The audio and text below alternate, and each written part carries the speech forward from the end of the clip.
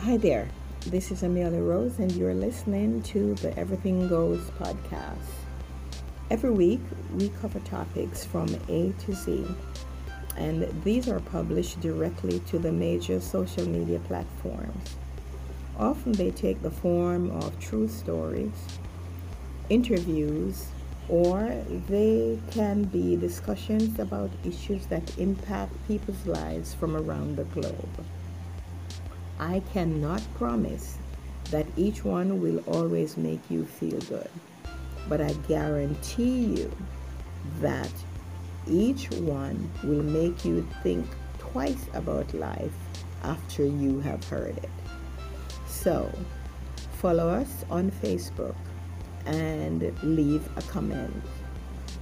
Now, today's episode is about things people do for love. It is actually one couple's love story. I guarantee you that you will enjoy it.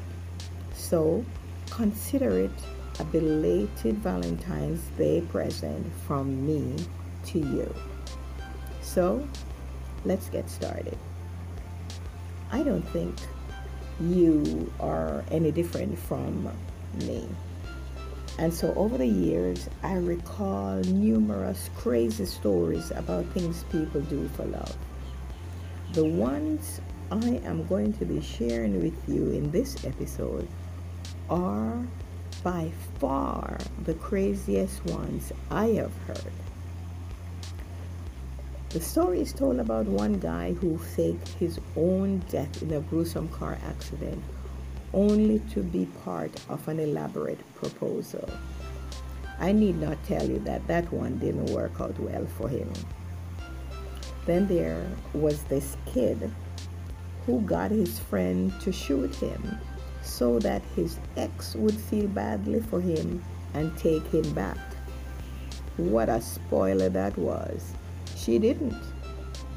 Then there was this man who was said to live with the corpse of the woman he had loved for 7 years, only to be arrested once he was discovered. Now, I tell you, this one actually takes the cake. And then finally, there was this teenage boy who used a nail clipper to remove the braces off his teeth just to impress a girl. Now, I don't need to tell you either. After all of this, he discovered that this girl was really not in love with him, but his friend. Now, if there was ever a bummer, this was it. Now, I came across a quote some time ago by a Thomas Kempis.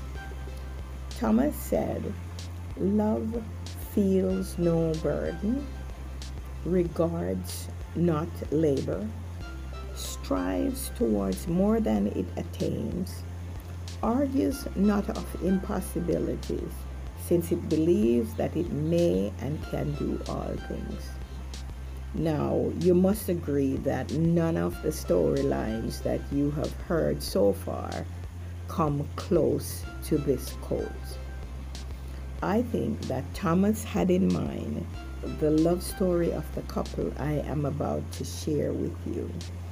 So I want you to focus on the phrases in this quote because you are going to see them come alive as I retell their story.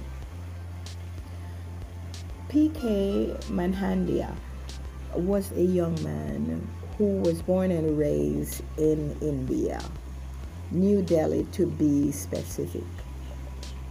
He belonged to a caste that was often considered untouchable. However, he never allowed his poverty or the stigmas attached to his caste to determine his destiny. In fact, he kept striving for excellence, and he accomplished that by applying and was admitted to one of the best art colleges in his city. Before long, he was applying himself to his craft and is now being recognized for some of the portraits that he was painting. One such portrait was of Indira Gandhi. Once his fellow students saw that, they now wanted him to draw them, and the community residents now were flocking him to do the same. What a difference a day makes. Notably in all of this was one girl named Charlotte. Charlotte was visiting India, and while in school, she decided to take the same classes that PK was taking. The both of them fell in love and shortly after got married. The unfortunate thing about this is that because Charlotte was from Sweden, once she finished school, she had to return to Sweden. She told PK that she would purchase his plane ticket so that both of them could return together. But the gentleman PK was, he denied, or should I say, he refused the offer and promised her that he would work enough money to pay his way to Sweden. 1 year later, and after many days in school and work, PK had not saved enough to buy a bus ticket, much more a plane ticket. But in his brilliance, he thought that he had a good solution for this problem.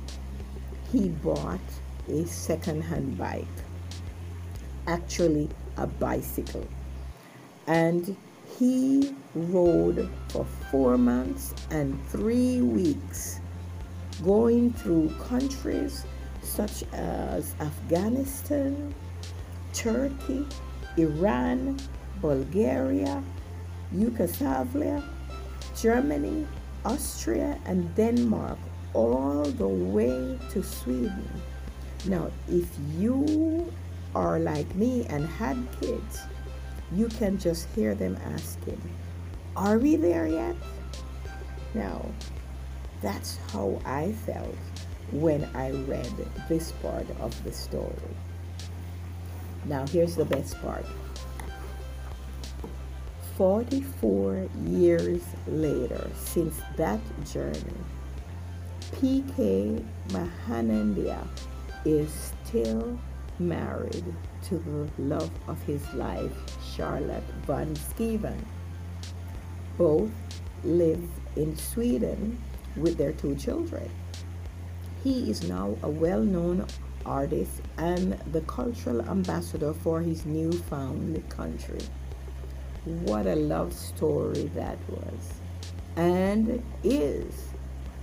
When asked about his journey, PK often tells people, "I did what I had to do.